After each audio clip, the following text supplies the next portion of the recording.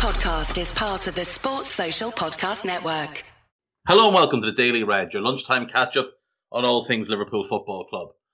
First up today, it is Champions League draw day. So, the club website have listed our possible opponents in the group stage of this year's Champions League. From pot 1, we can face German champions Bayern, Spanish champions Atletico Madrid, Europa League winners Villarreal, Italian champions Inter Milan, Portuguese champions Sporting, or French champions Lille. Now, I think obviously it would be nice to avoid Bayern and Atleti at this point, get them later in the knockouts when maybe they've got a few injuries, a few more things to worry about. Villarreal, you would fancy us to beat comfortably in both games. Inter Milan lost Lukaku, lost Hakimi, lost Conte. They won't be the force they were last season. Sporting are probably the underdog in the group, coming out of Portugal, but they do have some quality players. We'll talk about them in a few minutes. And then Lille. Obviously, Lille, surprise winners of the French League last year. But Christopher Galtier, the manager, he's left. He's gone to Nice. They sold Boubakary Soumaré to Leicester City, so lose one of their important midfielders. Renato Sanchez has gotten injured, so he's out for a while. But the biggest loss for them from the playing side will be Mike Maignan, the goalkeeper. Best goalkeeper in France the last 2-3 years. Gone to AC Milan to replace Donnarumma. They haven't really done a whole lot in the transfer market so far. They've brought in Amadou Onana for 8 million from Hamburg. He's a talented player, midfield player, good on the ball, good engine, kind of typical Lille midfielder, a Senegalese born but a Belgian underage international. Big unit of a kid, like 6'4", been comparisons made to Vieira over the last 12 months. He's a good signing for them, but they aren't stronger than they were last year, and there's still a possibility that they could lose Sven Botman. So Lille would be a favourable draw.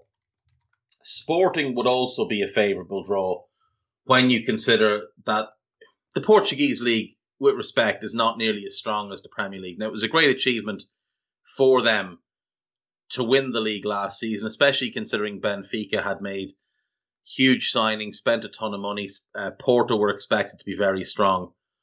But Ruben Amorim has done a brilliant job since taking over there, and he put together a team last season that just played tremendous football. This season, they haven't done a whole lot. They've brought in Ruben Vinagre from Wolves on loan. They've managed to keep their key players, so that's kind of what's important for them. Nuno Mendes, the really exciting young left-back, he's stayed. João Palhinha, he has stayed, the defensive midfielder who played well for Portugal at the Euros. And Pedro Goncalves, who was their top goal scorer last year, has started this season in great form as well, 3 goals in 2 games.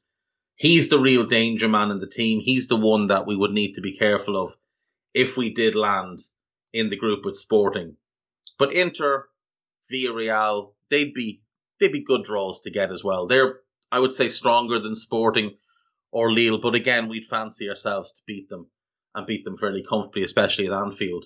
The top 2, Bayern and Atleti, you'd like to avoid them, but if we get them, we won't fear them. From pot 3 then, Porto finished second in Portugal, Ajax, Dutch champions, RB Leipzig, second in Germany, Benfica, third in Portugal. They've come through the qualifiers. Atalanta, third in Serie A. Very high-profile attacking team, but obviously we've played them in recent years. We played them last year, and we walloped them at their home ground. Now, we didn't play well against them at home, but there were a lot of factors in that. Zenit St. Petersburg, the return of the Pebble, Dejan Lovren. That could be an interesting one. Shakhtar Donetsk, Ukrainian champions, pretty strong team, always some exciting young players. And RB Salzburg, Red Bull Salzburg. We know they've always got quality young players. We know that there's always somebody at Red Bull Salzburg who stands out as someone we would like to take. It was Haaland a few years ago. Dominic Szoboszlai was there. Right now, Brandon Aronson is of interest. He's the young American midfielder, can also play right back. He's very talented. But Karim Adeyemi is the star turn there. He's the big-time goal scorer they've got going into this season. Now, Sekou Koyota is also a very exciting young attacker. Had a great season last year, scored 17 goals in 28 games. But Adeyemi is the one. He's the real bright spark in this team. 5 goals in 5 games already this season. 19-year-old German-born, was in Bayern's academy, left, found his way to Salzburg. They have huge hopes for him. They'd be an interesting team to get. Obviously, we've had them before as well. And then from pot 4, Club Bruges, home of Simon Mignolet, Belgian champions. Young boys who won the Swiss League last year. AC Milan, Malmo, who obviously won the Swedish League. Wolfsburg finished 4th in Germany. Besiktas wouldn't be the most fun team to play. Difficult team to play. Some good players. Always a hostile environment to go into. Dynamo Kiev. And then Sheriff Tiraspol, who are, I believe, the first Moldovan team to ever reach the Champions League group stage. So an incredible achievement for them. They play in a small enough stadium, about 12,000 capacity. So you wonder if maybe they'd move their home games to the national stadium. I don't know what the national stadium in Moldova is, but I would imagine it's got a bigger capacity than 12,746.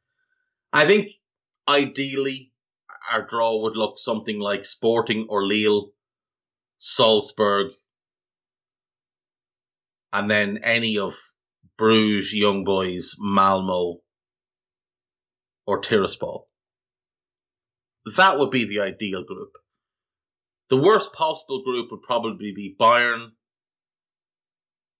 Zenit, and AC Milan. That would be the toughest group.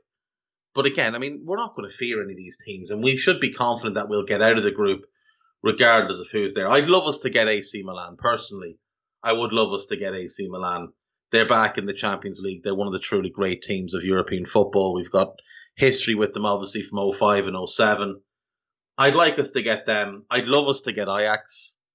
I really would. I would love us to get Ajax. But if we got those two and then either Sporting or Lille, that would be a brilliant group. You get good aways. You get good teams to play against. Historic teams in Ajax and Milan. When the draw is made, we'll do a news round and we'll actually go in depth on the teams we get and what to look forward to in them. Moving on then. Liverpool.com have a piece up about Virgil van Dijk and how he must take an Italian lesson for Liverpool in the showdown against Chelsea and Romelu Lukaku, talking about Virgil's, pace and physicality and how he's one of the few that can match up with Lukaku, who, he's become a hell of a player over the last couple of years. He was always a good player. He was always a very good player. But under Conte, he became a truly great player, and you'd imagine that Tuchel will be able to maintain that level with him. There's also a piece about how Erling Haaland's transfer shortlist is shrinking, and it could bring Liverpool into contention. Erling Haaland's agent, Mino Raiola, stated this year that only 10 clubs could afford the transfer, but that list is shrinking and Liverpool could benefit.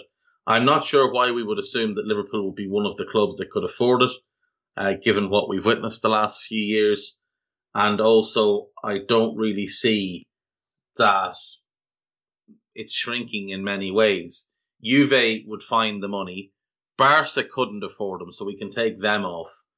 And you would rule Chelsea out as well, considering they just signed Lukaku.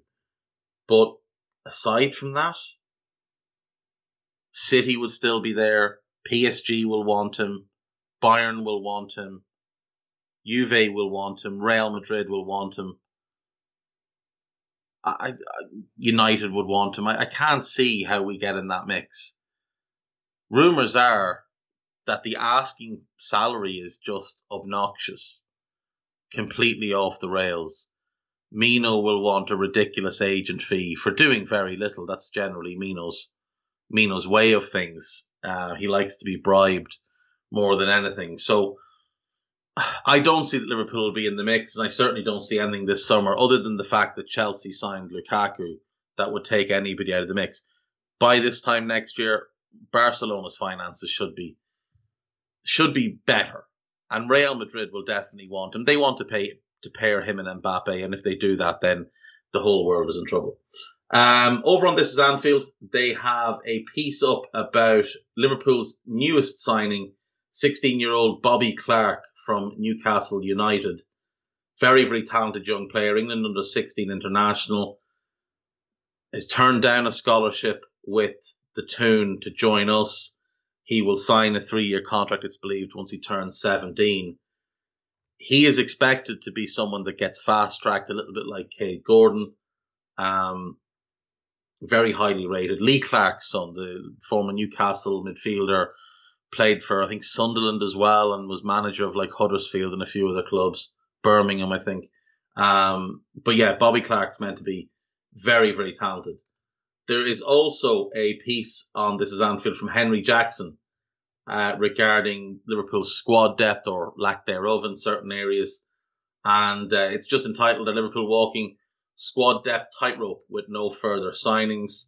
I haven't read the full thing yet, but Henry does come to the conclusion that a midfielder would be of great help given the injury issues that we've had, and one up front. And I think we'd all agree. I think everybody agrees that those are the two things that Liverpool need. And even the journalists who are touting the line that, oh no, they don't need anybody, are the same ones who 2 months ago were telling everybody, no, they need a midfielder and they need a striker. So a strange approach these journalists take, but it is what it is. Liverpool need a midfielder and they need an attacker. It's just that simple.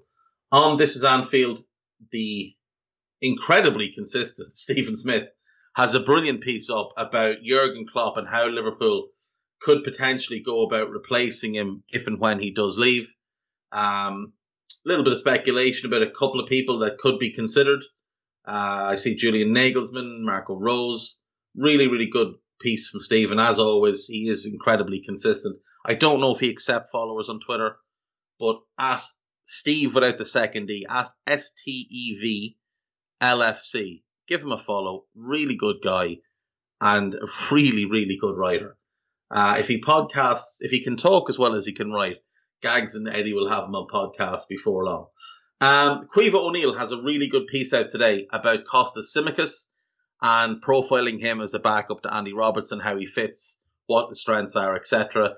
Done with Mark Carey. These two had put out the piece about Trent and Sadio earlier in the week. This is another good piece. They've also got a piece together about Fabinho and, you know, why he's so good at what he does. So those are all well worth reading, so give them a quick glance. And Neil Jones has a piece up on Cade Gordon on goal.com. Well worth your time reading that one as well. That is basically it in terms of the latest news from around the Reds. Not a whole lot happening. We're hoping that, you know, maybe some transfer scuttlebutt will come up just so we've got something to talk about. David Marshall was linked bizarrely by the Daily Mail. Marshall hasn't been a very good goalkeeper in a number of years. He's currently with Derby County. He's 36 years of age. He's not homegrown, so he doesn't fill a quota need. So I'm really not sure what the logic in Liverpool wanting him would be. He is no better than Adrian, and he doesn't if he was homegrown, you'd say, okay, fair enough. Just don't register Adrian. Gives you an opportunity to go and sign a non-homegrown player. But he's not homegrown, so absolutely pointless. Mikkel Damsgaard's name continues to crop up as well. That's an interesting one. Now, he's more of a winger than a wide forward, but in time, perhaps he could be developed into that. He could also play a little bit as an attacking number 8. He'd be a very attacking number 8, but a number 8 nonetheless.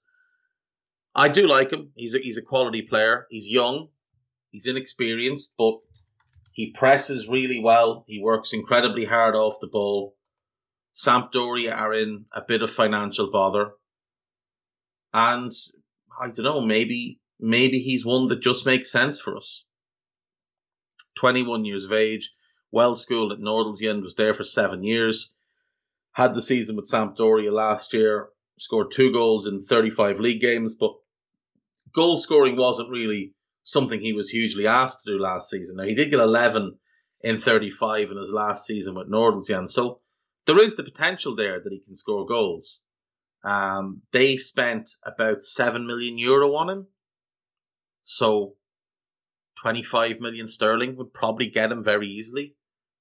Could be a very interesting one to get at that age, that kind of profile, that kind of potential. And we have a great history with Danish players. Big Jan, Danny Agger, two of my favourite players. So bring on all the Danes.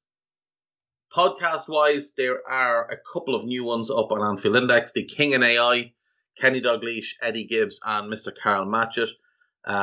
New season, same King. Really good, really enjoyable listen. Mulby on the Spot, I mentioned yesterday, it's out. Trev and Jan having a chat. Rival Recon with Harry. And the new Scouted is out, myself and Carl looking ahead to Chelsea. All of that is available on Anfield Index Pro. If you are looking for what we do on Anfield Index Pro, if you're wondering what it's all about, keep listening. We're going to tack on the latest post-match Raw, which is from the Burnley game. It just gives you an idea of what we do post-match, type of podcast we put out. There is a free trial, so you can check that out. If you like it, stick with it. If not, bin it off. No harm, no foul. Nobody will be too upset. Greg might be, but we won't tell him. That's it for today. Take care. See you tomorrow. Bye-bye. Enjoying this podcast? Then why not supercharge your support for the Reds with Anfield Index Pro? With around 30 premium podcasts every month, AI Pro offers the very best reviews, reaction and debate on all things LFC. From the acclaimed statistics and deep dive analytics found in our Under Pressure podcast, to the transfer links, scouting reports and fast live reaction shows we record after every match, AI Pro is home to our very best content. With regular appearances by Reds legends like Jan Molby and Sir Kenny Dalglish, plus insight from journalists, sports scientists, coaches and psychologists. We'll help bring you closer to the club you love. There's never been a better time to take AI Pro for a test drive. Available on all popular podcast platforms, with free apps for iOS and Android. You can try it absolutely free with no strings attached. Just head on over to AnfieldIndexPro.com to start your 7-day free trial now. Hello and welcome to your post-match Raw on AI Pro. Podcasting to you as always from my field here in beautiful rural Ireland. I'm Trev Downey, and joining me to give their reactions to Liverpool 2, Burnley 0 in the Premier League from Anfield are Dave Hendrick and Carl Matchett. Just before we started here, Dave, we were talking about all the various ways we could take this show. It's obviously a great source of joy to be talking about another win and such a comprehensive one, but I really was tempted by your idea of doing an entire show about Mike Dean because the crack was tremendous. Yeah, I mean, what a guy. 53 years old, walking around the fields, encouraging professional wrestling suplexes. I think he would have got the baby oil and the spandex out for the lads if they wanted. A really good win. A really good win. Anytime you beat Burnley, it's a good win because for whatever reason, they always turn up to play against us and then roll over for Man City. It's just a Dyche way. But, a 2-0 win, a clean sheet, another 90 minutes for Virgil. Ali made a couple of great saves. I thought the two fullbacks played well. Costas getting another really good, out and under his belt. A very new look midfield that worked on the ball and didn't really work off the ball. Like defensively, our midfield struggled, but they got through. I thought Harvey Elliott showed up well. And Mane gets a goal. That'll do him the world of good because he wasn't having a great day. And Jota gets another goal and just shows that kind of predatory instinct that we've talked about before. Like, he might not be the best all-round player, but if you put the ball to him anywhere in the 18-yard box, he is an absolute menace. And that goal today is it's a fantastic run. We'll get to it, but his run towards that ball, the way he takes a step one way and kind of throws the defender and then bursts to the front post, the guy's instincts are incredible. And like I say, 2-0, Thiago gets back. Henderson got 90 under his belt. Always good to see. Always good to see. So much to pull apart, Carl, that we're going to enjoy doing exactly just that and probably minimise the preamble for exactly that reason, because there are plenty of things to talk about. But in the face of what was a very, very game Burnley side, game to the point of being quite tuggish at times, but also plenty of powerful Premier League traits in the lively winger and McNeil and a pair of lads up front who can pull it about a bit. They're always, as Dave says, always a bloody threat against us. Wish it was the case against others. They really, as it said in the old shitty marketing campaign from a couple of years, came to play as opposed to not to play, and put it up to us throughout. I mean, if we're being perfectly honest, I think we coughed up maybe 3 to 4 opportunities in frickin' injury time. So a lot there to be grateful for having gotten past. And yet I feel, Carl, I can say it was a comprehensive win. Does that seem fair?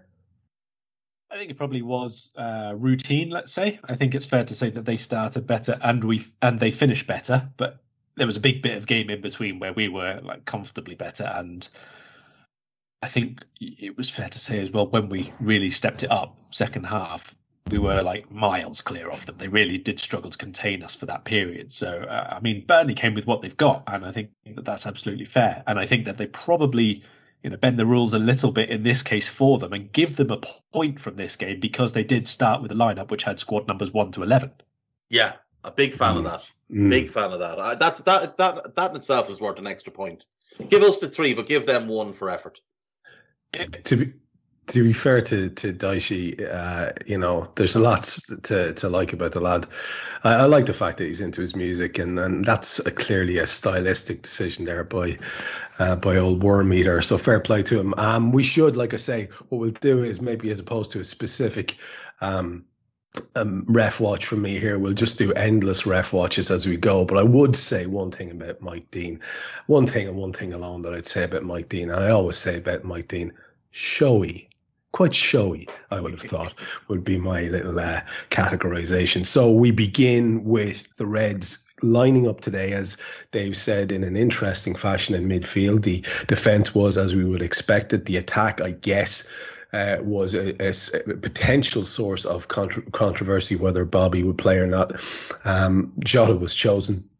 But the midfield trio of the returning captain, Jordan Henderson, Naby Keita, who was probably the most predictable of the 3, and Harvey Elliott, who I doubt many people had picked in their team. But I'm going to go and question that specifically with you, Dave, because I hadn't managed to catch any podcast at all this week. So I didn't get to hear whether yourself and Carl had touted a potential start for Harvey.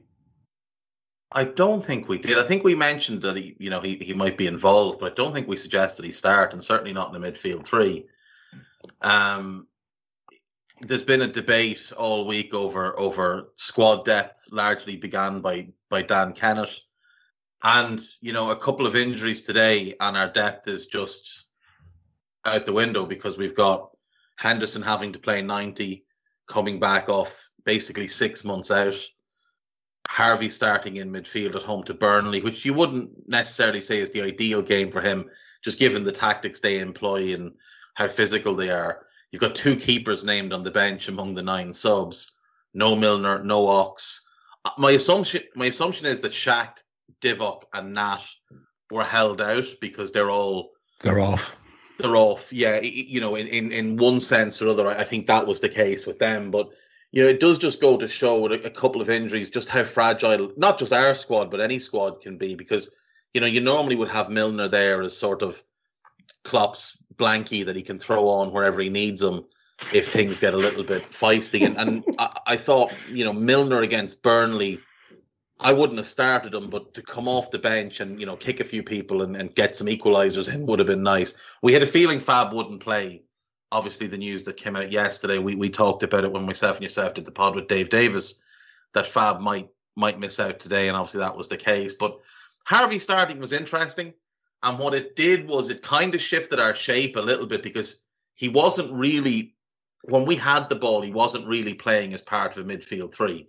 He was playing high on the right-hand side, and Mo was almost playing with Jota in a 2. So that 4-3-3 was spinning to a 4-4-2 while we had the ball. And I thought we saw a lot of good things from Harvey on the ball. He is he is absolutely fearless. Like, that kid genuinely thinks he is the best player on the pitch. Yeah. And that's a great attitude for him to have. Couple of moments during the game, Dave, where he was, like, let's be honest, unbelievable. He's an outrageous talent. His controls, Trev, is second to none. Yeah, like we'll get to the second goal, but his part in that second goal just needs to be played in an endless loop. He's moving backwards quite quickly, and he controls a 60-yard ball dead on his chest. Yeah, and then has the wherewithal and the awareness to pick Trent out with a really quick pass, and he opens things up for the goal. But throughout, he picked the ball up and he played with purpose. He wanted to get forward. He wanted to get involved. He wanted to mix with Mo and with Jota and with Trent and force the issue. And I thought it was really, really promising. Like, we got him for, I think, 4 million, maybe rising to 7 is what the tribunal ruled. Carl might know better, but it's already a bargain. I mean, it's already but we could sell him tomorrow and get 25 million. He's that kind of talent. And whether he ever ends up as a number 8, I have doubts, but it's a good way to get him games this season. He'll probably fill in the front three a couple of times as well. It's delightful to see a young lad like that at Anfield in front of a packed crowd against Burnley just walk out and be like, yeah, I absolutely belong here. And in fact, it's all of you that need to prove to me that you belong on my pitch.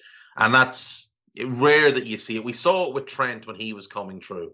That kind of confidence, that not arrogance, but it borders on it in a good way. And Harvey has that in spades. And he's a different level of player. No doubt we'll mention him many, many more times as we go through it. And Carl, just to look at Burnley with you for a second and the way they chose to go. Pope, obviously, in goal. Loughton, Tarkowski and me and Taylor. No surprises there. Goodmanson, Brownhill, Cork and McNeil. I think one possible surprise there. I'm not sure if in advance we knew about their injury situation. And then Wood and Barnes up front. So eminently predictable. And speaking to Jason McAteer on a show during the week, he was saying that the one thing he'd be worried about with Burnley was how samey they were from previous campaigns. And of course, there are still some days, weeks, whatever left in the transfer window for business to be done. But he was talking about the potential for staleness setting in and whether or not they might be involved in the relegation battle. It all depends on whether they play like they do against us or whether they play like they do against City, I guess, on a regular basis. On their bench, they had Jay Rodriguez there. Hennessy's their backup keeper. Collins, Eric Peters came on, Norris, Phil Bardsley, who must be 108 at this stage, Thomas, Richardson and Dodgson. Love that name, Dodgson. What did you think of the way they went? Was it as eminently predictable as I was thinking, or were you surprised by anything? The only one I was particularly surprised by was Westwood not playing. I didn't have any indication that he wasn't going to, certainly not at the time we recorded the podcast, but obviously corking for Brownhill is always an alternative pairing for them. I am curious as to why you like Dodgson. Is that a Jurassic Park reference for yourself? I'm not a Jurassic Park fan, but it's just so close to Dodgy and Son that I'm just getting a bit of a kick out of it, yeah.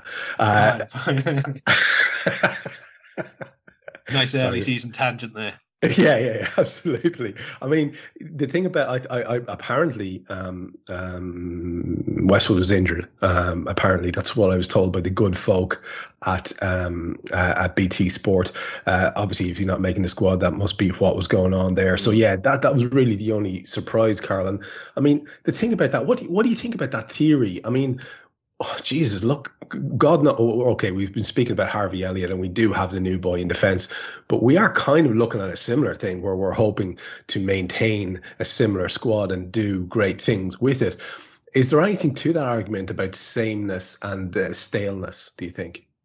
Well, I mean, it works both ways, doesn't it? I mean, on the one hand, you can't bring in 4 or 5 players if they're going to be fairly regular first teamers and have familiarity and really good organisation and all the rest of it. You can't have it both ways. At the same time, you do need to freshen things up, especially if you've got players leaving, which I think is the more important thing for Burnley. I mean, if you consider, for example, the season we won the Premier League, we didn't make loads of changes the summer beforehand. It was largely the same squad as we'd gone to win the Champions League with and so on. And we had that familiarity and the players were able to still get a little bit better with coaching, with obviously a few players coming into their own form and maturity and just general fitness levels for one or two of them might have been different. And Burnley, on the other hand, have lost a few players. We spoke about it during the week, especially in the wide areas, the creative players that they usually look to be in somewhere between wingers and when they sort of attack the penalty box, wide forwards as well. They lost Lennon, they lost Hendrick. I mean, there's been quite a few of them and they've had nobody come in to replace them. I think that's where the big thing is. Also, when Liverpool did it, we were starting from a position of strength. We weren't adding to the squad, but we were already very, very good, one of the best in the world. And Burnley are already one of the teams down at the bottom of the league. That's the other issue for them. So there's positives for it. There are things against it, obviously, but overall, it's not a problem unless quite a lot of your players are already hit a ceiling. And I think it's probably arguable that the ages that a lot of the Burnley players have, they are at that ceiling already. But my concern with that Burnley team is the ages. I mean, you look at the 11 that started today. Charlie Taylor is 27.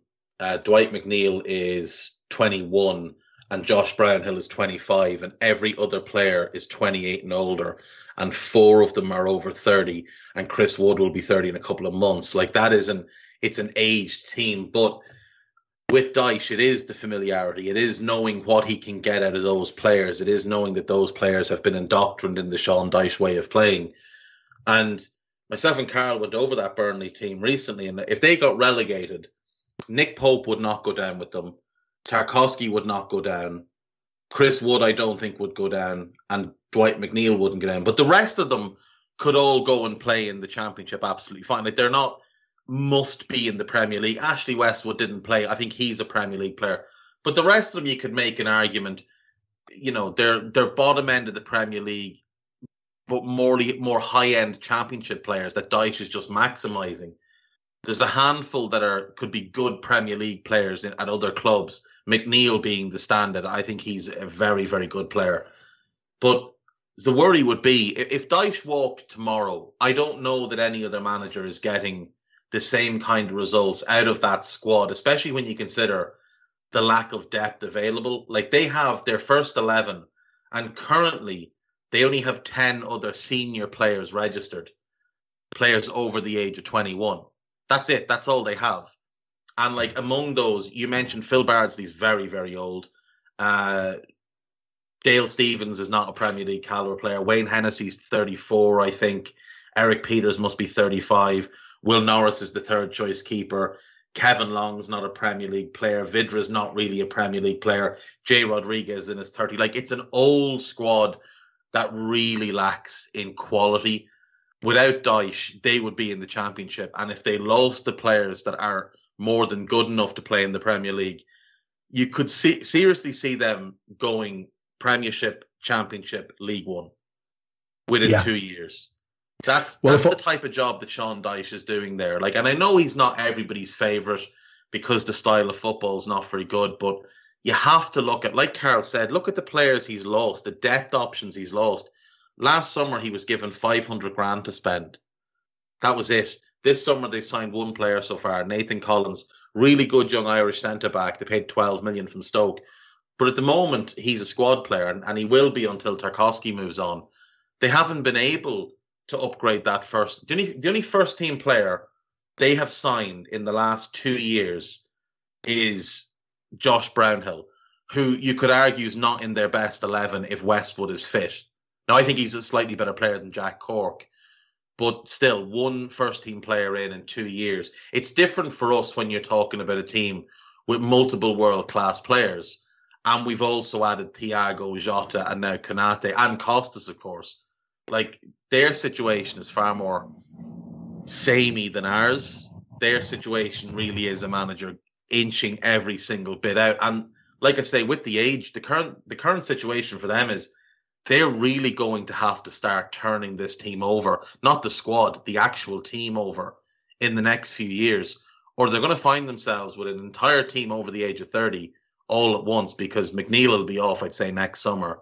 And then everybody else, bar Brownhill, will be 28, 29 and over 30. And that's a real worry if you're trying to eke out games and you've got a small squad where you want everybody playing every single game. Sure, and if only they had the showy WWE fancying Mike Dean refereeing every game, I guess there's a potential for them to have enough results, because the more thuggish side of their play might have been endured and facilitated across more Premier League games. And, you know, that has led to several chances today. That has led to several moments where we were on the back foot today. It's an interesting argument. It'll be very interesting to watch how they get on. Let's get into the details of the first half, Carl, with yourself, and we'll go up as far as the first goal. And you know, there's not a huge amount to talk about, really, if we're being honest, until we get to that goal. Things of note. I mean, we can't not talk about how wonderful it was to hear the crowd. I mean, you can wax romantic about it all day. Everybody has their own take on it. But for me, just listening to those songs, listening to that opening roar when the whistle sounded, that's just special stuff. And we cried enough about it when we didn't have it that we should revel a little bit in it when it comes back. There was an early Jota header wide from a Trent Alexander-Arnold free kick on the right hand side. That was in the early moments. On 4 minutes, there were several of their lot offside as McNeil got a shot away, which ended up, I think, being blocked off. I think it was Trent onto the post. Wouldn't have counted anyway. Like I said, multiple offsides. 16 minutes, there was a Ward header saved point blank after by Alisson after a McNeil cross. And then on 18 minutes, we go, Wood header. On 18 minutes, we go 1-0 up. It is Diogo Jota. I loved this goal. I loved so much about it. It was as enjoyable as the second. Naby doing some nice carrying of the ball on the left-hand side, what we like to see, laying the ball off to Tsimikas, who made one of his many excellent contributions today. No doubt my favourite one was where he was dribbling the ball with his torso just before he left the park. But this is a very, very important interjection into the match today, Carl. His cross is beautiful. And Diogo Jota, who makes, as Dave said earlier on, a very, very clever run and flashes a header across Pope and into the far corner for us to be 1-up. And it's not necessarily a lead that we deserved on the balance of play to that point, but it's one that we go on to very much underline afterwards. Talk me through that opening section and anything you wanted to chat about in relation to the goal itself. Well, as I said, I think Burnley did probably start a little bit more on the front foot. They were, quicker into the challenges, doing all the things that they have to do to set up and play the way that they do. They were aggressive. They were nice and compact in midfield. They tried to force us backwards, and they did that very well. A couple of times we were caught in midfield. Elliott, I think, tackled once just outside the box. Again, like we've seen already a few times, a tackle that probably would have been called for a foul last season, and I'm quite happy to see some of those going and being let go this season. And we do get a bit of that ability to win the ball back quite aggressively, as long as it's not anything dangerous or anything like that. Alisson, I think, did well with a couple of near post efforts as well. Quick crosses, quick headers, near post, that sort of thing. He was very, very dominant and assured, I think, for the vast majority of the match. So that was another quiet positive today in among the clean sheet. The goal, I'll let Dave talk about the run because I know he wants to, and that was definitely a big thing from Jota. But again, pinpoint cross from Tsimikas. I think he has in some ways a similar cross to Andy Robbo from that side, where it's like quite a whipped effort, but whereas I really prefer Robertson's low balls in across the front of that 6-yard box, I think Tsimikas is a bit better in deeper areas or on the angle with higher crosses. And it's a nice little differentiation between the two of them, a nice difference of things that the defenders have to work against, and importantly against Burnley, because the nature of that team, that how good the defenders are at doing the basic stuff of centre backs, those crosses have to be like pinpoint if you're going to make the most of them. And that was just a really, really well timed, well weighted cross into a good area. Yeah, 100%. And something about the quality on display there, I think, just kept getting recreated. Like I say, there are things we're going to focus on which gave me a little bit of anxiety towards the end of the game. Second half, I thought we were mostly dominant. But over the rest of this half, I'm going to be chatting with Dave about now, some things to concern. But generally, that quality is there in us from the start, and it's quite encouraging. On 19 minutes, there was a chance, Dave, where McNeil had a shot saved at the near post by Alisson, and Carl mentioned it there. I think you mentioned it early on as well. Alisson was superb today, dominant, making saves. He had no right to make a one towards the end, which wouldn't have counted, clawing one out of the top corner from Rodriguez. But this type of one here from McNeil, really important to keep, to just say no all the time. He did a couple of those ones where the whistle had gone, or it was definitely offside, and he just saved it or blocked it or whatever. Anyway, these are the kind of things we really, really love to see. 21 minutes, Mo had the first of many curled shots saved, or just wide. This time Pope gets to it, leads to a corner, and Virgil has a header from that corner which just goes over. Notably, in that opening 25 minutes, I was very encouraged by the progressive work that Jordan Henderson was doing, and lovely first time passes and decent pace on the ball. And I was very, very encouraged, because it's nice to see the kid back, and nice to see the standards and stuff. I'm not sure that he managed to maintain it for the whole game, but you wouldn't expect that anyway. But that opening half hour, I thought worth a mention, that there was an awful lot of nice touches in that period by him. They ruled out a goal in 26 minutes from us, and it was just so lovely. Mo had the ball in the back of the net. There was a gorgeous Harvey Elliott pass to open them up completely. Mo runs onto it, sweeps it in across the face of goal, the inside of his left foot to the far post. VAR ruled it out. I was up jumping around, giving it a full-throated roar. I was so pleased with that, and it just sickened my happiness that it was disallowed. I couldn't even look at the replay. I was that disgusted. So you can tell me whether you think it was definitely on or off. Ali pulls a little side step on 30 minutes, which gave the crowd a bit of a laugh. And on 30 minutes, Sadio shinned one over after a glorious ball over the top by Trent, and it was kind of a precursor of what was to come later on. At this point, I've just written in my notes, Jesus Christ, McManaman is a dose. So I'm going to pause it there and let you come in, because there's lots of bits going on here, and then we can see this first half out as well. Yeah, if I can just start with our first goal. The Naby part of our first goal is brilliant, because he drives forward and the two defenders back off. So when he knocks it back to Costas, he has 10 yards of space to take his time and put his cross where he needs to. And like I said, Jota's run reminded me of something I saw Jurgen Klinsmann do a few times, where you take that one step one side, the defender goes a step backwards with you, and you burst in front of him. I thought the goal itself was brilliant. You're right. I mean, they did have moments. The McNeil chance was a little bit of lazy midfield play, where no runner tracked him, or nobody tracked the runner, and he was able to get into our box a little bit too easy. But like you said, Ali with a really good save. I thought on the ball for that first half hour, Henderson looked like he hadn't been away. Some really good passes, some aggressive passes, trying to force things forward, which was nice to see. Defensively, he did look rusty. He looked off the pace. And again, you don't expect him to come back in and look, as sharp as he would with a run of 5-6 games under his belt. But just certain small positional things were off. Again, it's not his natural position. So, you do have to take the good with the bad there. If it's Fab, it's a very different level.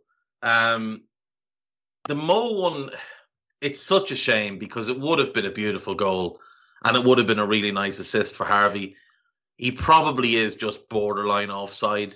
Even with the new kind of more favourable rules for the striker, I think he probably is just about borderline offside, but it's really, really close. And the frustrating thing is, he didn't really need to go as early as he did, because of the way Harvey delayed and played the pass.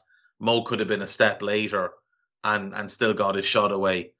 All things considered, I thought that 15-minute spell that we've just been through, we were much improved from the first 15, where, Burnley came out and really were up for the game. And I think when they didn't get that early goal, the game sort of found a rhythm and a shape. And when games find rhythm and shape, the better team will generally dominate. That's just how the game works.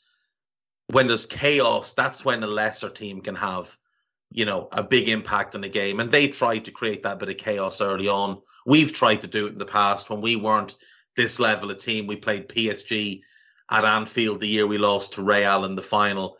We weren't as good as we are now, and they were a team of superstars. We just created chaos in midfield and overran them and blew them off the pitch for half an hour.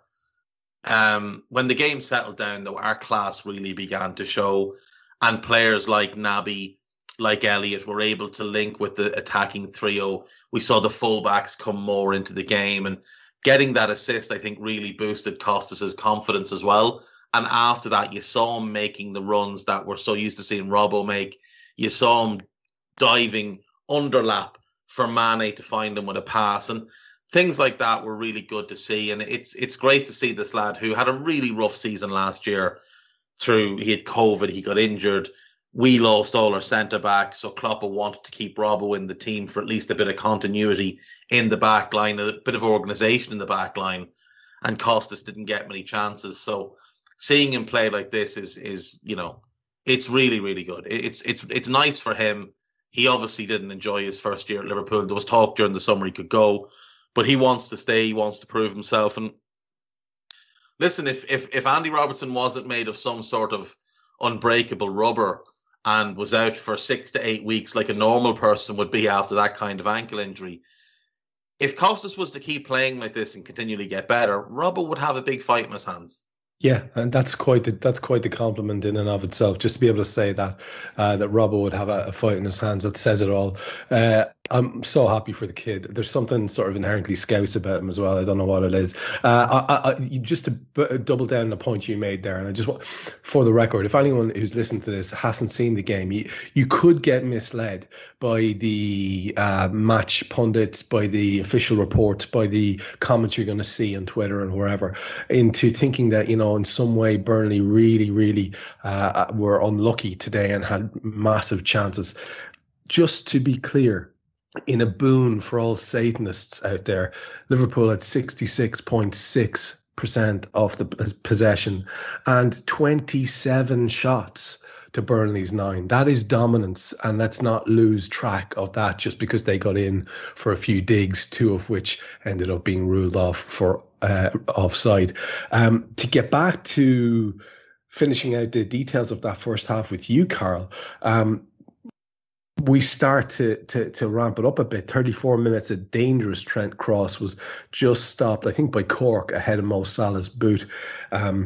Mo then cut in 2 minutes later from his usual right-hand side and poked a sort of a mad outside of the foot toe poke effort at the keeper. It was sort of, I don't know what he was thinking, but fair play to him. He was thinking goal, I suppose. On 38 minutes, Naby drove one over on the half volley from distance. I think it was on the right-hand side. 41 minutes. Mo curled effort after some lovely interplay, including Naby and Jordan Henderson, was headed away by Ben Mee. And on 44 minutes, just to rattle us a little bit going in at half-time, a long ball floated in from a free kick, and our defenders sort of seemed to be leaving it to Ali to come out and claim on the edge of the box. Tarkowski was having none of that. He actually got there ahead of Alisson. I don't know, was it kind of a head-shoulder combo? Anyway, it went narrowly wide, and it sort of left, I think, that sort of feeling that, they're right in this kind of thing. And it's a fortunate type of a thing, and maybe a misread between our defenders and Alisson. I know for sure that the sainted duo of Fletch and McManaman said that Sean Dyche would be, and I quote, the happier of the two managers going in at halftime. That's what I'm talking about when I'm talking about media spin. Talk to me what you thought about the closing part of that first half. I think pretty much summed it up nicely there. We grew as the match went on. We started to dominate and create a few more chances of our own. There were a few almost really good chances, a couple of them which were blocked inside the 6-yard box and while they were on the way to goal, that sort of thing. I think that was the period where you could tell that, I know what they were saying, and that Klopp was probably not going to be happy that we were further from our best than Burnley were from their best, if you know what I mean. But it's still phrased wrongly. One manager who's winning is not going to be less happy than the one who's losing. And that was kind of summed up when they were talking about the fans being back at Anfield for the first time. And McManaman's first comment to it was, yeah, the traffic will be awful. Yeah. Not really the line that most people are going for here after 15 months away from being with being able to use their season tickets and all the rest of it. But whatever. I think Liverpool did grow into the game as it went on, but the second half was where we really, I think, exploded and took control and really stepped up the tempo. I think it was controlled once we took the lead rather than explosive, and we still had quite a few gears to go up. And maybe first half we didn't quite do that enough.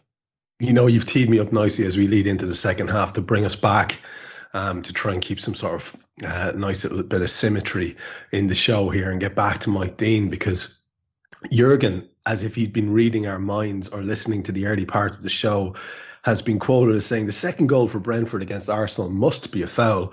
There is one message now: let the game flow. But nobody knows now. We have to stick to protecting the players. Watch wrestling if you like these kinds of challenges. So that's very, very interesting and ties in nicely with what we were saying about You can imagine Kloppo was a Stone Cold Steve Austin fan.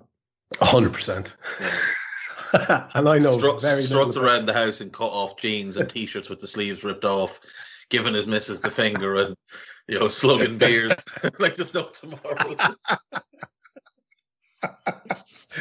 Dave, the second half started with that ball in the back of the net from Barnes. He was well offside, but we were kind of opened up there. That was the thing of concern for me. We then saw Virgil with a double clearance on 53 minutes. So a bit of time has elapsed. It's not like they build up a head of steam or anything, but it was an important little moment, and one of those things where I found myself just doing a sort of a little smile to myself, looking at him back, doing his thing. And it's a very incredibly impressive sequence of play really from us.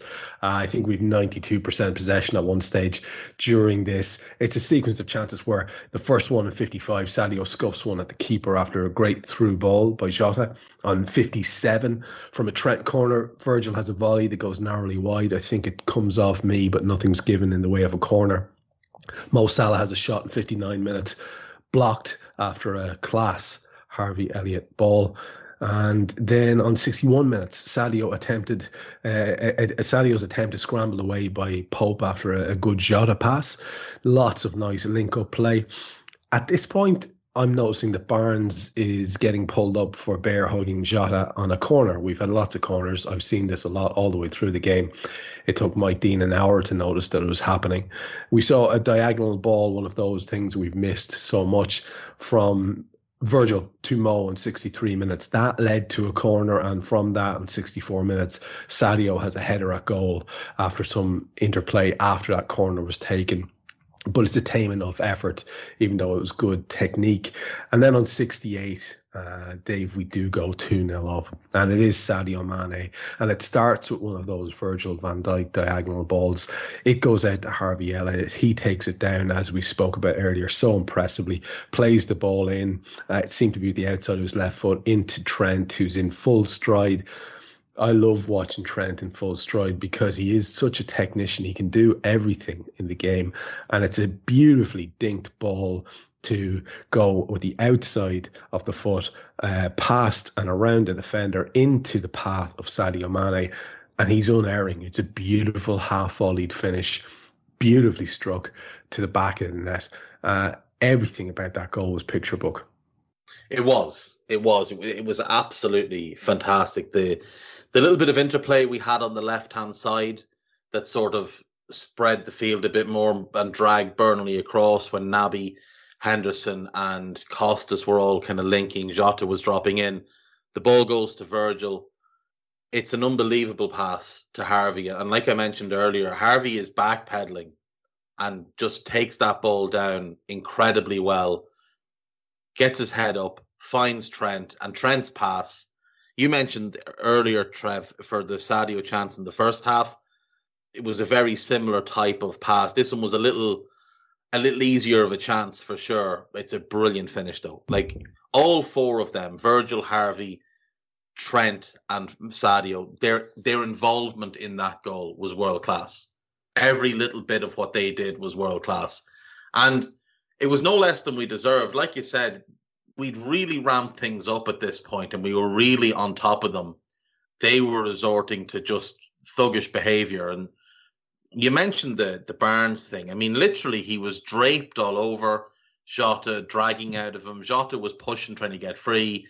He was maybe a little bit lucky not to get more of a stern talking to, because he did sort of swing his leg a little bit. But what I liked most about Mike Dean calling Barnes and Jota over was Virgil just going over and standing in the middle of them and looking at Barnes as if to say, if you do that again, I'm going to go stand on you. And let's see what you do then. Like, he had this real dismissive sort of smug look on his face. Like, who are you, little man? Yes. Poor Ashley Barnes he looked a bit nervous. He looked all fiery when it was Jota he was gobbling at. And when Virgil had dejected, he didn't look so very confident in what his own behaviour would be. But no, look, we were absolutely on top. You mentioned the Sadio chances. The frustrating thing about the one he scuffed was that when Jota played him the ball, all you needed Sadio to do was continue that ball on the same path, and Salah was in, nobody close to him. If he just played the ball across his own body into that little bit of space, Mo makes it 2. But, it didn't matter in the end. Sadio would get the second goal a few minutes later, and it was well-deserved. We'd absolutely earned that goal. Yeah, it's a hell of a passage of play, and yeah, it's interesting, that thing about Virgil you're talking about. I remember when we were kids, the very rare occasions myself and my brother might step out of line, the old man would just sort of fix you with a look and say, have a bit of manners. That was his line, have a bit of manners. And it was just, he went down an octave or so and you're just like, oh, shit. And you can only imagine that's how Ashley Barnes felt. By the way, Ashley, take a number 1 to it, will you, lad? Jesus, give up the ghost. On 75 minutes, Carl, Joel has a header cleared off the line. Joel Matip, what a lad. Really, really delighted to see him back in the team, playing so well. We know what he can do going forward. And it's nice to see him involved at both ends of the pitch. Sadio has another attempt blocked soon after that. I think it came from that corner. And they bring on Rodriguez for Wood on 74. As that minute plays out, Mo curls one wide from distance. It probably won't be the last time I say that in this summary. And then we saw Ali with a stop from Ashley Barnes after the offside whistle had gone 78 minutes. But again, one of those things that I've said so many times to you guys in the past, psychologically, I think those things are important. They bring on Peters for Goodmanson on 78, and we do our double substitution of Bob and Thiago for Jota and Naby. And, nominally, you could look at that and say, well, Jesus, we've actually gone up a level in terms of quality there, depending on your assessment of the relevant players or the players in question. And it was kind of exciting to think, well, what are we going to do now? Because I was just looking at the amount of absolute ballers on the field. Our new discovery of Harvey. We've got Bobby coming on now who can do bits. You've got Thiago, who had at least one moment of outrageousness, if a couple of dubious ones as well. But so many ridiculously talented one-touch footballers on the park. Didn't necessarily play out that way. We had a couple of efforts, but not as many as I was hoping as the match wound down. But I'm just going to pause it there before you and I see out the match as well. And then I'll go to Dave for his wrap up and I'll come back to you for yours.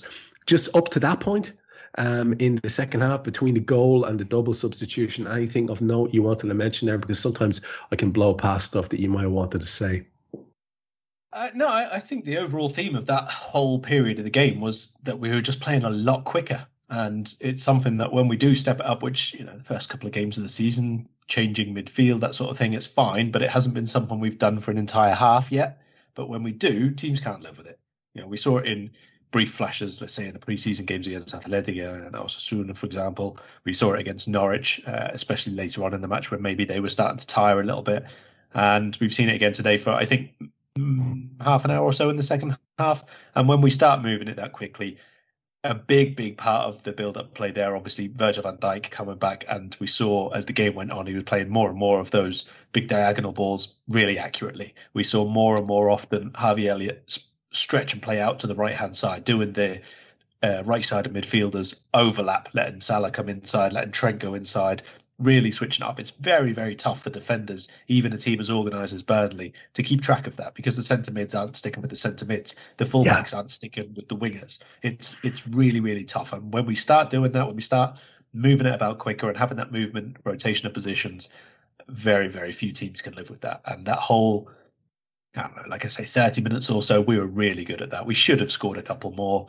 But good blocks, a couple of good saves, one or two we didn't get the right connection on. I think one of them went through Mane's legs and just missed Elliott running behind him, something like that. There were a couple of others. We could have gone 2, 3, 4 in that 15 or 20 minute spell of play, and I think it would have been well deserved. But as it is, one more there was enough to really kill the game off. It was, and then there was something that happened. I mean, obviously Bob and Thiago come on. There's a whipped shot by Trent on 83. Sadio missed a great ball in by Mo Salah after a glorious Harvey Elliott pass out to Mo. It was a lovely carve up of an opportunity, and it sort of just seemed to roll under Sadio's feet as he was rushing towards it. Mo had one of those cut in and shots on 86, and Ali had that save from that Rodriguez half volley that I spoke about. I think Barnes flicked it on, and again, there was a curious moment. There was a kind of ball which seemed to have been left by our centre halves. Barnes did his thing and flicked it on into the path of Rodriguez. He hit his shot, but obviously it was an offside scenario. But a glorious save by Ali in the top corner. At that point, one of the match highlights for me were Tsimikas is falling over. He's flat on the ground.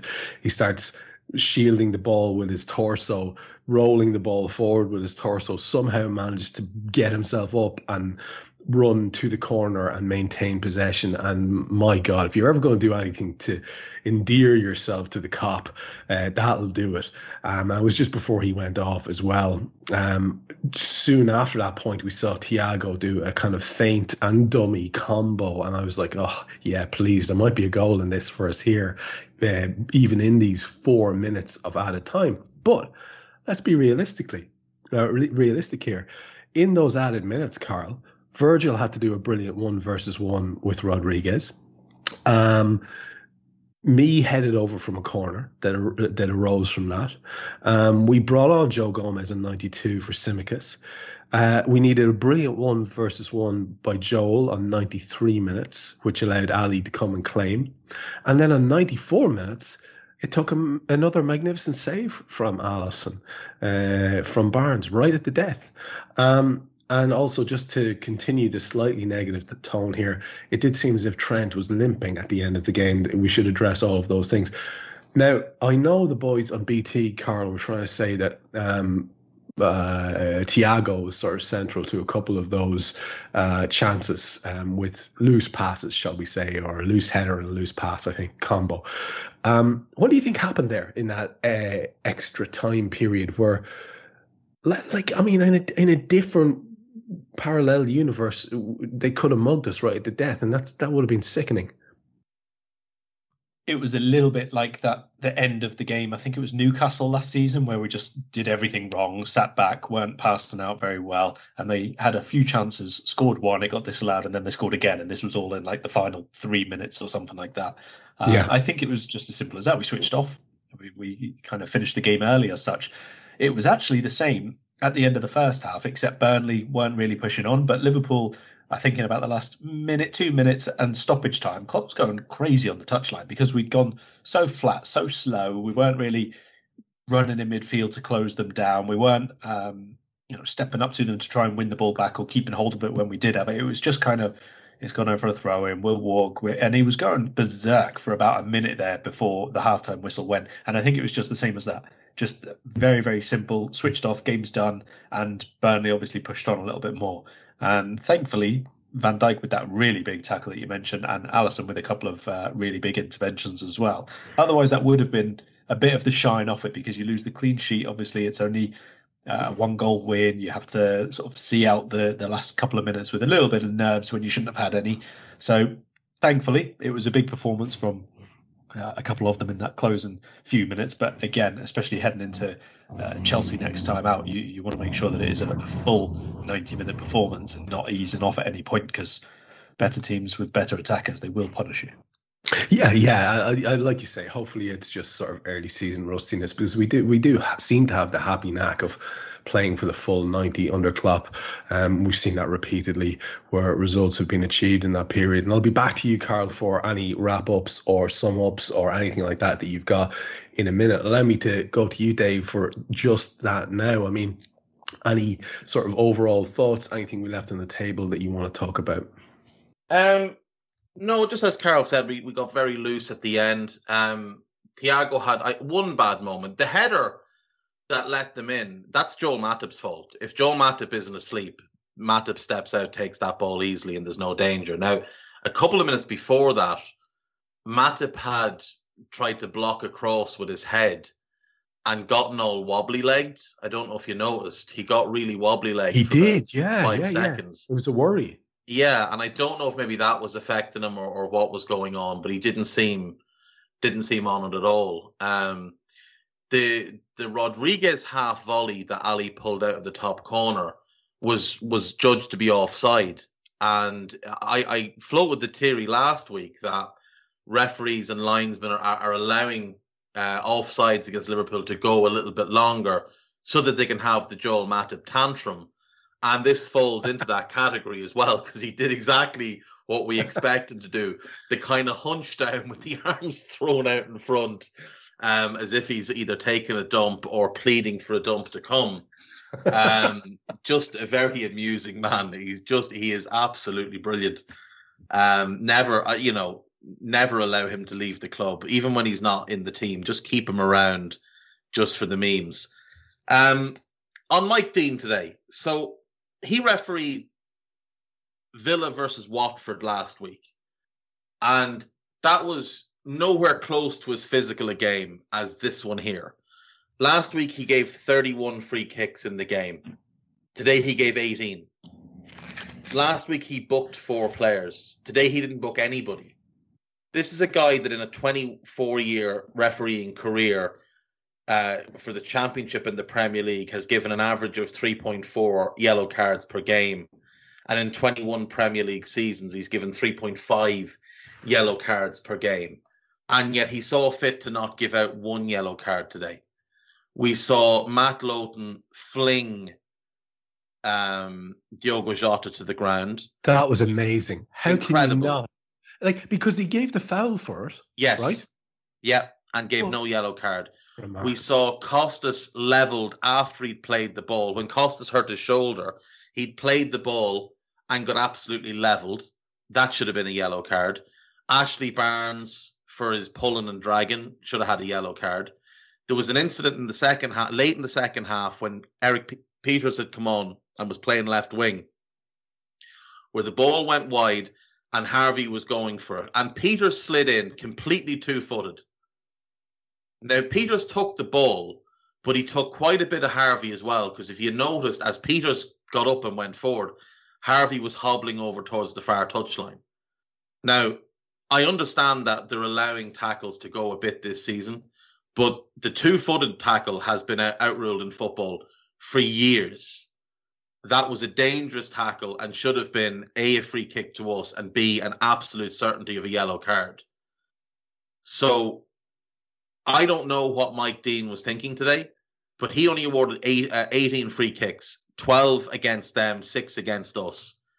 There should have been double that amount with some of the physical play that Burnley engaged in. There was one moment in the second half where I think it was Jota. I think it was Jota. It was fouled on the edge of their box. They broke out a little bit. Henderson got himself between ball and man, got shoved out of the way, and they continued to break further. And no free kick was given in the favour of Jota or Henderson. I don't know what Mike Dean was thinking. As I've said before, I said this last season whenever we had him, he's too old. The guy's 53. And I'm sorry, at 53, you're not in the physical shape to referee a game of football played by 20-year-olds on a big pitch. You're just not. Mike Dean was 15 to 20 yards away from absolutely everything today. Never once was he on top of the game. And that's a big, big concern for me. And every time he does involve himself, he wants the theatre of being involved. Like when he pulled over Jota and Barnes, like that whole thing is nonsense. You don't need to pull them over. Go and have a word. That's all you need to do. Doesn't need to be this big thing where you're waving your arms and flapping them about. That doesn't need to happen at all. Go and have a quick word and be done with it. Not the big theatre of look at me, I'm enforcing the rules. So he needs to be struck off at this point. He's not up to the task. He's always been a bad referee. He is at this point an incompetent referee. As for the rest, it was nice to see Thiago at least back. And like you said, that one moment where he did the little shimmy and a turn, drove at the defence, and everybody backpedaled because they were terrified of him. That was nice to see. But he's better when he starts. We'll give him rhythm. He'll be incredible this season. Great for Naby to get through another game. And Klopp gave him a nice big hug, and I thought Naby was really good today. Good for Henderson to get 90. Good for Harvey to get 90. Far more positives than any negatives. The last couple of minutes were a bit ropey, but look, Ali pulls off 2 world-class saves, and that's great for him because that will build his confidence. That save in the late 1v1 was phenomenal. Like to get a palm to that and have the wrist strength to knock it safe is great. Virgil with that late block, also just that little burst of acceleration that we wondered if it would be there. It was there. And people have seen question, he doesn't look right. Let me reassure you, that guy is coasting through games at the moment. He is coasting. He is not even playing at 60% of what he's currently capable of. And what he's currently capable of won't be what he's fully capable of. So let Virgil bring himself back slowly. The guy is the best defender in the world. He knows what he's doing. I'd like to give a shout out to my good friend Ian Doyle, who clearly got lucky last night because his match ratings are outstanding. He's gone Alisson 9, Trent 8, Matip 8, only a 7 for Virgil, which is strange. Costas 8, Henderson 8. He's given Naby an 8, so he definitely got lucky. He's given Harvey a 9, Mo an 8, Jota a 7, and Mane an 8. Now, I would say he's been maybe 1 point generous on everybody, maybe except Virgil. I think he's been a bit harsh on. But, well done, Ian. Nice of you. I know at this age, he must be 50 to finally find someone. It's really good to see. So shout out to Ian Doyle. May it long continue for you, son.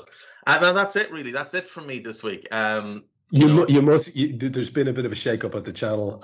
So there is a slightly new format. Some people will be only getting back into their stride and picking up their habits of listening to podcasts and all the rest of it, even subscribers perhaps. So just remind folks what it is that you'll have on offer for them over the week. Right, so there will be a Scouted for Chelsea, obviously, with Carl. We've got a Scouted coming out, I think, tomorrow, where we went through a couple of Discord questions, and we went through every Premier League team and we picked one player that needs to get out, needs to move on, either because they've outgrown the club or they've kind of stagnated and need a move. So that's tomorrow. We'll have Scouted for Chelsea during the week. Two-Footed Pod, obviously, every day at 4 p.m. And then the new pod we have, it's a short form, kind of 15-minute quick hit, out around lunchtime every day, called the Daily Red, and it's just literally going through the latest Liverpool news, what the main patch journalists are saying, what the main sites, the club site, Liverpool.com, This Is Anfield, and of course our own Anfield Index website, and just letting people know what podcasts we've got coming out, what podcasts we have coming out. And as a little bonus, every so often we're going to release a pro pod on the free side a couple of days after it comes out on Pro. So this week we had the latest money talks with Mo Chatra. This one here that we're doing now, we're actually going to release as a free pod on Tuesday.